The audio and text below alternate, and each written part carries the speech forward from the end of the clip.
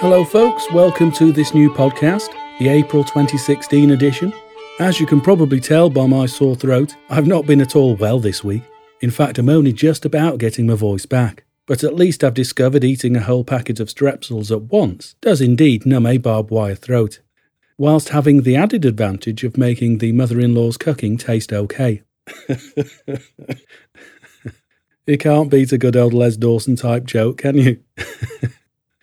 I've been off food and drink all week, which means now I'm absolutely starving, about 5 or 6 days into it. But in the pursuit of medical research tonight, I've discovered the 8th tube of Pringles isn't quite as addictive as the first 7.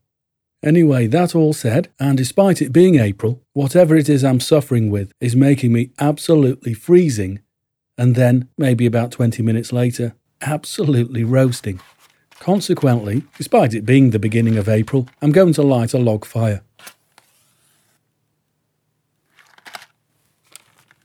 And in fact, because I don't seem to have all that much strength, I'm recording this podcast in the house, rather than in my soundproof studio. So I dare say the quality isn't going to be anything like as good. And if you're listening to this on headphones, you're bound to pick up the sound of traffic going by, although not very much, because it's the evening time. But that said, you're bound to pick up the sound of planes going overhead. It's never very good recording in the house, certainly not for professional use, but seeing as this podcast isn't really for professional use, I thought and hoped you wouldn't mind. So don't write in complaining about all the background noise. Instead, write in praising me for soldiering on like a true trooper. Anyway, that seems to be the fire lit, although all the kindling I've put on the top does seem to be spitting and cracking.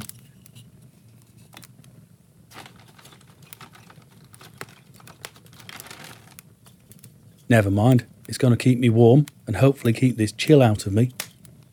And with it being a Saturday night and I've not really eaten or drunk all week, glasses of water seem to have kept me going, I'm going to have a beer. So for all you discerning beer drinkers, see if you can guess what type of beer this is. I'd be surprised if you could. Though a friend of mine swears he can tell. He's a bloody liar, of course. Every time I say that to him, he says, "Go on then, put it to the test." And so, 11 bottles later, and not one of them got right, he says, "Yep, you're right then. I can't tell. Let's try again tomorrow." The bastard. I always fall for it.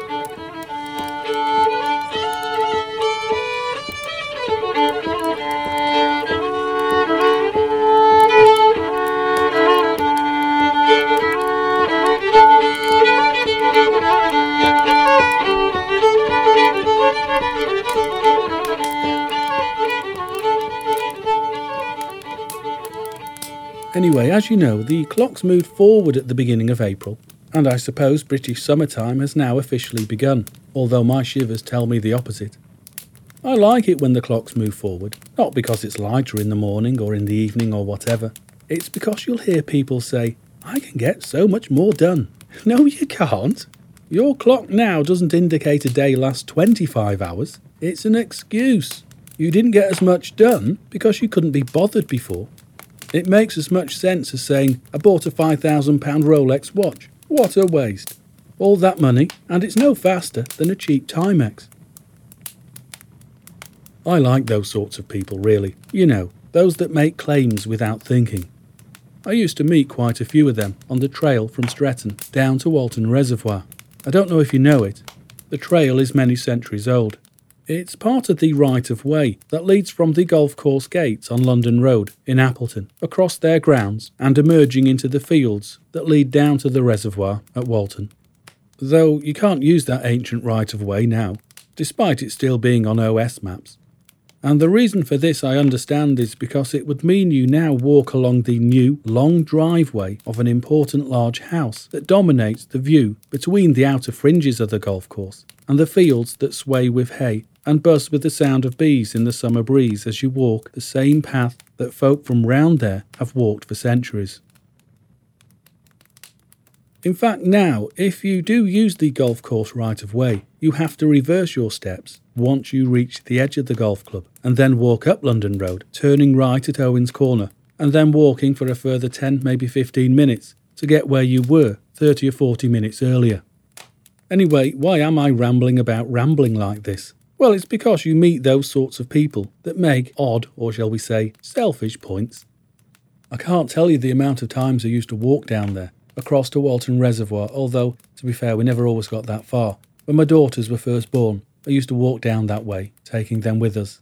They absolutely loved it. But occasionally, and understandably, it's not their fault, we would meet other people walking their dog. Now, I've got nothing against dogs. I love them. But I do think that if you've not got your dog on a lead and it goes bounding up to 3-year-old kids, shouting, "Don't worry, wouldn't hurt a flea," then I think you're a moron. So there.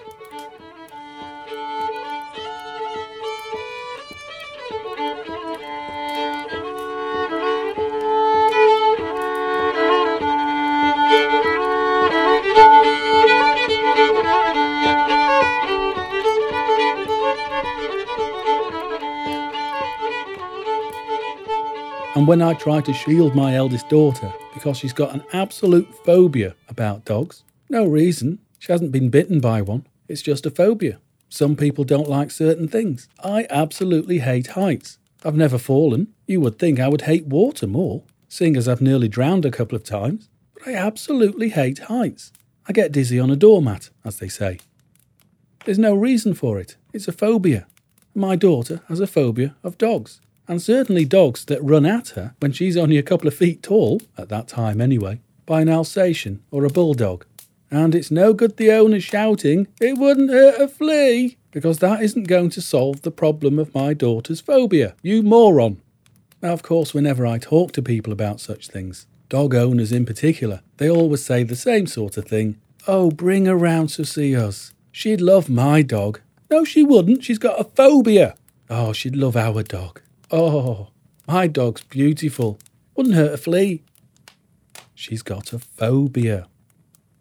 One friend in particular, like me, doesn't like heights and refuses to fly. It would be like me saying to him, "Oh, you've never been in my plane. You'd love my plane." I think you get the... My throat's killing me, by the way. But I'm not sure I can eat any more strepsils. Anyway, let's push on. Though I think I will get myself another beer. That last one seemed to have cooled my throat down. And in fact, seeing as that fire's been lit for about, well, however long it's been, I'm warming up a little. The temperature coming off my fire is roaring harder than a lion in heat. Come on, that's clearly nearly a clever sentence. Mixing a couple of metaphors together there.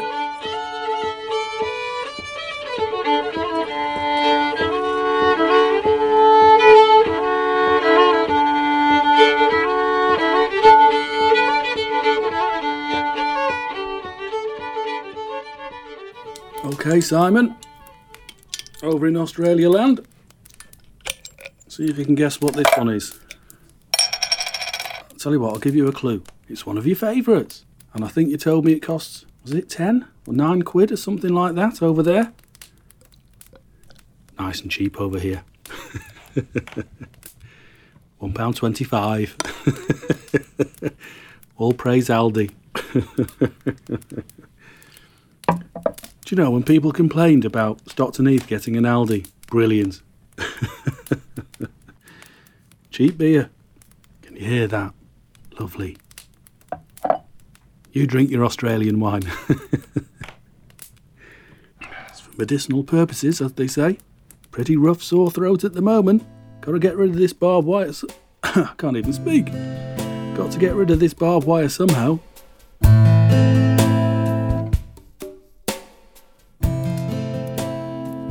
And once again, apologies for the sound quality. Not just from my voice, but having to record in the house. I've really not got the energy to walk the 6 feet to my studio door from my back door. Getting back to my walks down the lane, the magic lane, from Owen's Corner down to Walton Reservoir. If you know it, you'll be aware that at certain points along the walk, despite its outstanding beauty, in the distance a few miles away, you can see one of the most dominant features of the Warrington skyline. Though when I say Warrington, not quite Warrington. In fact, I think officially it's within the Widnes boundary, Fiddler's Ferry. I've got a bit of a connection with Fiddler's Ferry, in that my granddad used to work there. Picking up and walking along that right of way that's been there for centuries, down towards Walton. Occasionally, you'll see those coal-powered cooling towers rising in the horizon. I love the incongruity of the name Fiddler's Ferry, with all its romantic suggestions of a small foot passenger ferry that traversed the water whilst a fiddler played you a tune.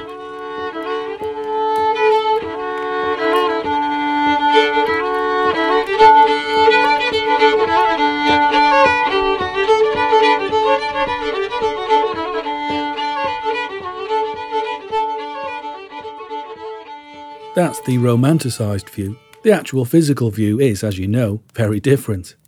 And as I say, I have a connection with Fiddler's Ferry in that my granddad worked there for many years when it first opened up in 1971, though it only came into full operation in 1973.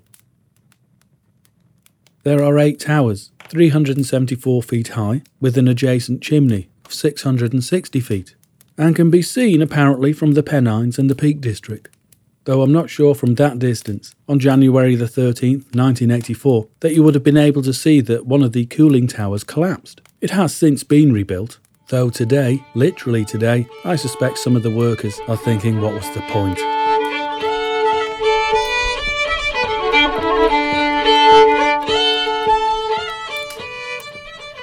When Fiddler's Ferry was first operating, it burned coal mined in South Yorkshire, and then transported across the Pennines on the Manchester-Sheffield Electric Railway.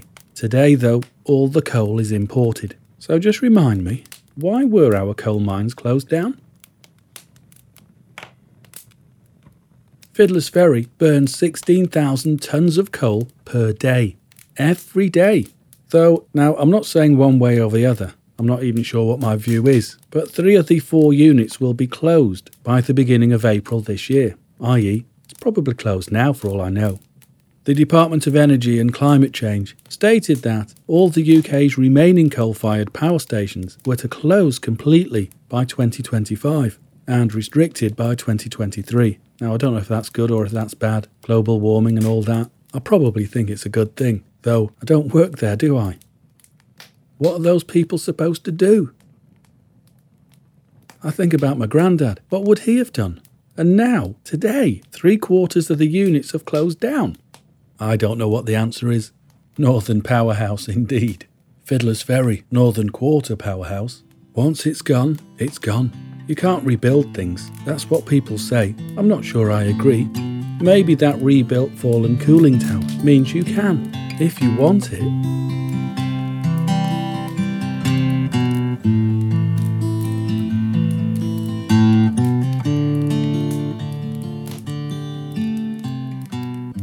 Anyway, did you know Penketh has the distinction of having a character mentioned by Shakespeare in his play Richard III?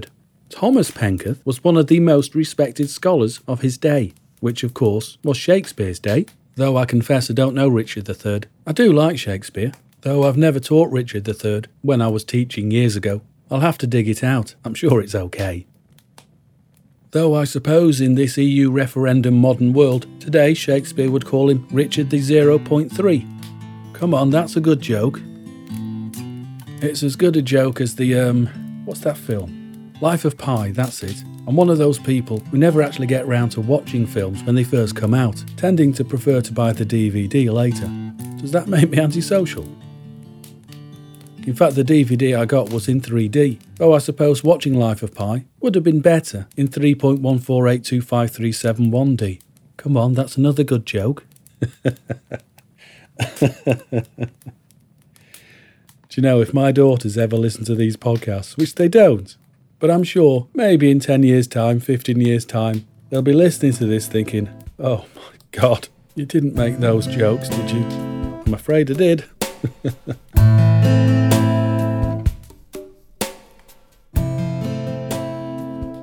Anyway, let's get back to Fiddler's Ferry. I think you can see those cooling towers from almost any place elevated enough, around Warrington and certainly over towards Runcorn and Widnes. Despite the concrete monstrosity of Fiddler's Ferry, the power station, it is quite a romantic, peaceful area that not really that many people, certainly from the south side of Warrington, ever go to visit. I can't recommend it enough. Well, I could for a fee, if Warrington Council want to sponsor me. Anyway, what do we know about the area? Beyond the ancient and agricultural farming hamlets of Sankey and Penketh, the River Mersey lapped its way along the flat expanses of riverside marshes around the remote Curdley. To be honest, I don't really know Curdley. I think I did know somebody though when I used to work over that way, from a place called, I think it was called Curdley Cross or something like that. You might know it.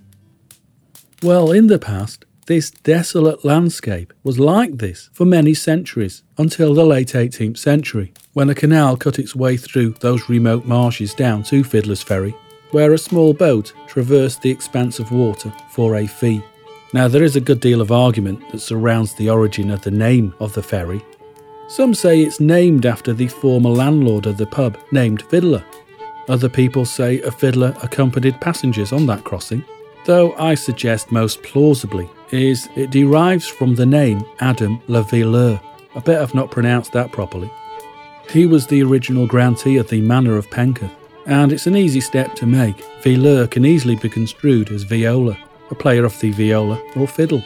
As I say, that's probably the most plausible explanation, but I think I prefer the second one. A fiddler accompanying you, trying to distract you as you make what is still a perilous crossing across the Mersey from the north bank to the south bank, over towards Moore and Daresbury.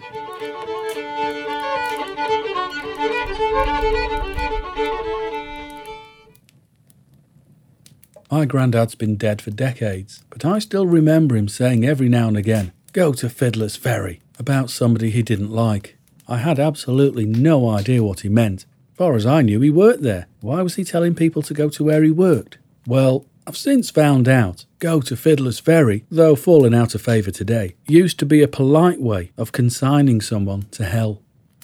And thinking about the word Penketh and where that word comes from, well, it's a compound of the Celtic words pen, meaning end or edge or top, and coed, meaning wood. If you've ever lived in Wales or nearabouts, the name Coed is common. It's also found in Cornwall and Brittany. It means the end or edge of the wood.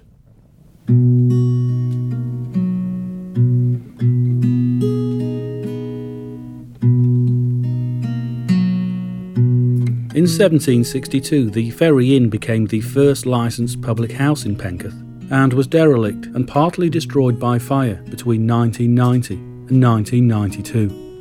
It was then it changed its name to the Ferry Tavern, when it reopened in 1993.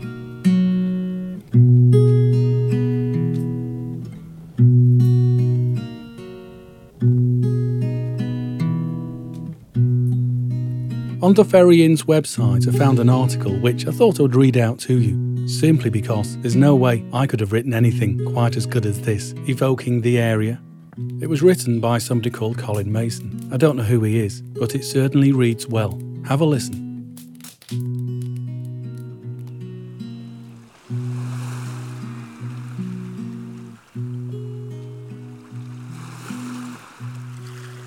The solitude of the place is what is most striking, and entirely in keeping with the shrill cries of the curlew and gentle monotonous lapping of the mighty river only feet away.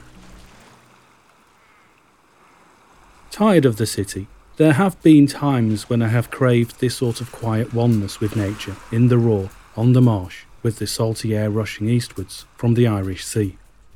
Step over the level crossing which carries coal to the Fiddler's Ferry power station some distance away, and cross the bridge over the first navigable canal, the Sankey Brook Navigation, 1757, and you are indeed in a calmer world, isolated almost from the stress and bustle of a modern industrial society.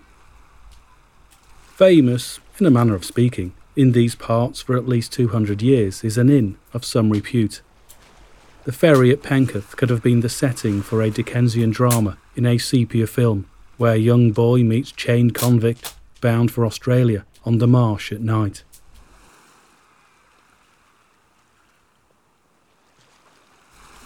Many an excellent farewell is recorded in the parish records for the 1860s, was served here, and this certainly holds true today.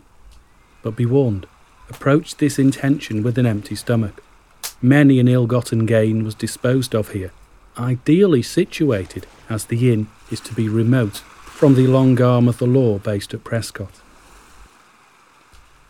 Prize fights of 80 rounds were often staged from here, under the squat oak tree across the river, still there today, where the locals from Moore and Daresbury and round about would collect and defy the law on the Cheshire side of the marsh.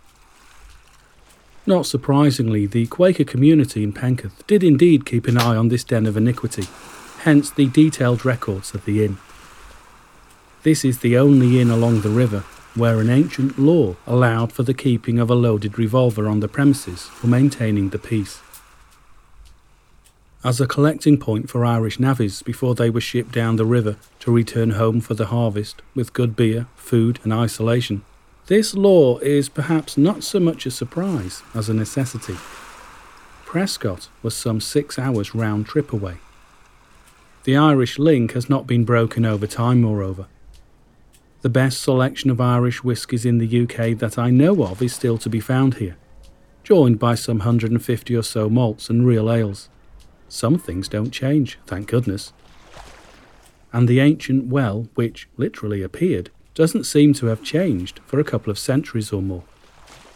Did one or two of the navvies not make it further than here, perhaps, and it is their restless spirits that haunt this place and shift things around in the night, blocking stairs and rattling the bottles? Earthquakes? Don't be cynical. This ancient crossing point of the river has witnessed much change since its first recorded date in 1160, when Henry II was still on terms with his friend, Thomas Becket. Even Cromwell's troopers used it to transport artillery across the river to attack Runcorn Castle. And since cannonballs from the Civil War turn up in the bank at low tide every so often, they seem to have had an uncomfortable journey. The low ceilings, comfort, and a roaring fire on a cold, blustery morning make the 100-yard battle from the car park against the elemental forces of nature thoroughly worthwhile, however, as you rest, sipping a Middleton's Very Rare, a cast strength or wood finish malt, lulled by the life in the fire. What has been witnessed over time here? Who were the people and the mariners who have been dragged out of the river here and placed in the mortuary adjacent to the building? The link with history is as tangible as the tang of salt air in the brief walk from the realities of modern life. Colin Mason's words. I couldn't have said it better.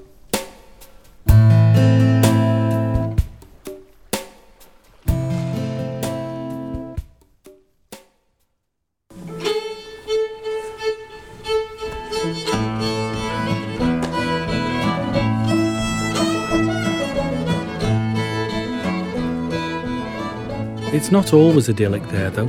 Here's an article from the Warrington Guardian from the 6th of April 2006. Mersey bursts its banks as solar eclipse causes unusually high tides and floods. A solar eclipse caused flooding throughout Warrington on Thursday. The sun and moon were lined up, which gave amateur astronomers in some parts of the world a spectacular view. But the combined gravitational pull produced an unusually high tide, which burst the banks of the Mersey in several places between 1 and 2 p.m. Worst hit was the Ferry Tavern pub in Penketh, which is only around 15 feet from the river. Up to 4 foot of water poured in, the carpets and fittings now need replacing, and the water has made all the plaster peel away.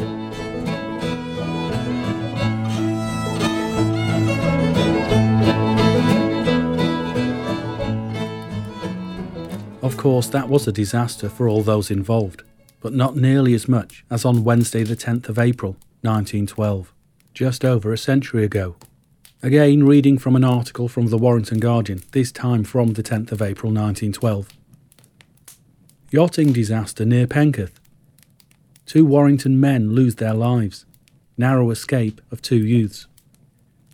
The boisterous elements on Saturday served to mark Eastertide and the annual boat race of the Warrington Sailing Club by a sad tragedy in which 2 married men, Walter Warburton of 7 Fairclough Avenue and James Edward Crooks of 41 Lord Nelson Street, lost their lives in the River Mersey, the boat in which they were sailing capsizing. The course of the race was from Cooper's Yard, Widnes to Banquet, Warrington, and 8 boats competed, the Xenia, the property of Mr. Warburton, being one of them. The owner was accompanied by his 2 sons, Walter, aged 14, and John Henry, aged 16, and Mr. Crooks. When the starting signal was given, all went well until Zena, which was the scratch boat, got into midstream. The water was very choppy, and half a gale was blowing at the time. Opposite Widnes Marsh, where the Mersey is quite open, Warburton's boat got into difficulties, and it was conjectured by those witnessing the race that the crew had too much sail on. The boom was suddenly seen to snap, and the top half of the sail fell into the water. The small craft, which was an 18-feet racing boat, swerved to the right, and owing to the weight of the broken mast and sails was dragged over onto one side. Suddenly the boat dived down, stern foremost into the river, and disappeared. One of the Warrington competing boats, seeing the helpless condition of the Zena, gallantly threw up their chances in the race and turned back to the rescue.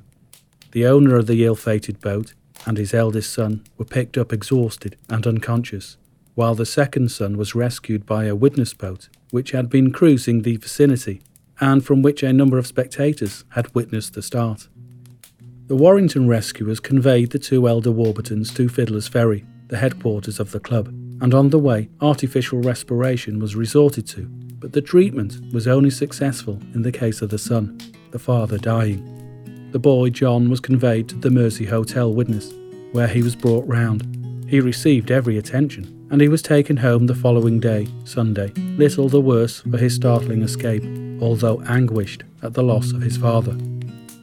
The body of the man Crux was picked up on the foreshore at Widnes 2 hours after the accident. The tragedy caused great consternation amongst the Widnes spectators, of whom there were quite a large number. Mr. Warburton had taken part in the races for a number of years and was an experienced yachtsman. The accident was rendered all the more tragic inasmuch as the other boats participating in the race finished the course ignorant of the tragedy that had taken place.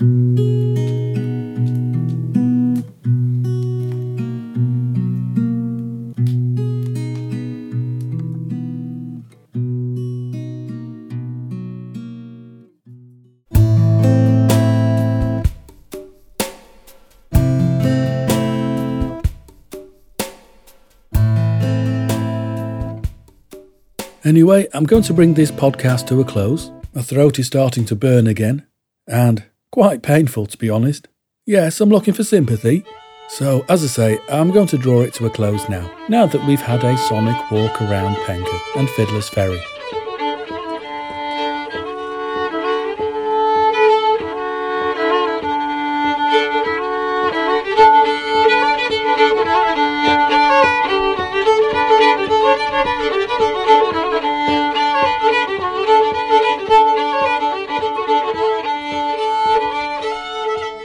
I'll see you soon, folks. Hopefully my throat will be better by then, and these constant dizzy spells I keep getting, knocking me sideways into walls, well, I hope they've gone as well. I'm going to leave you then, so I'll talk to you soon.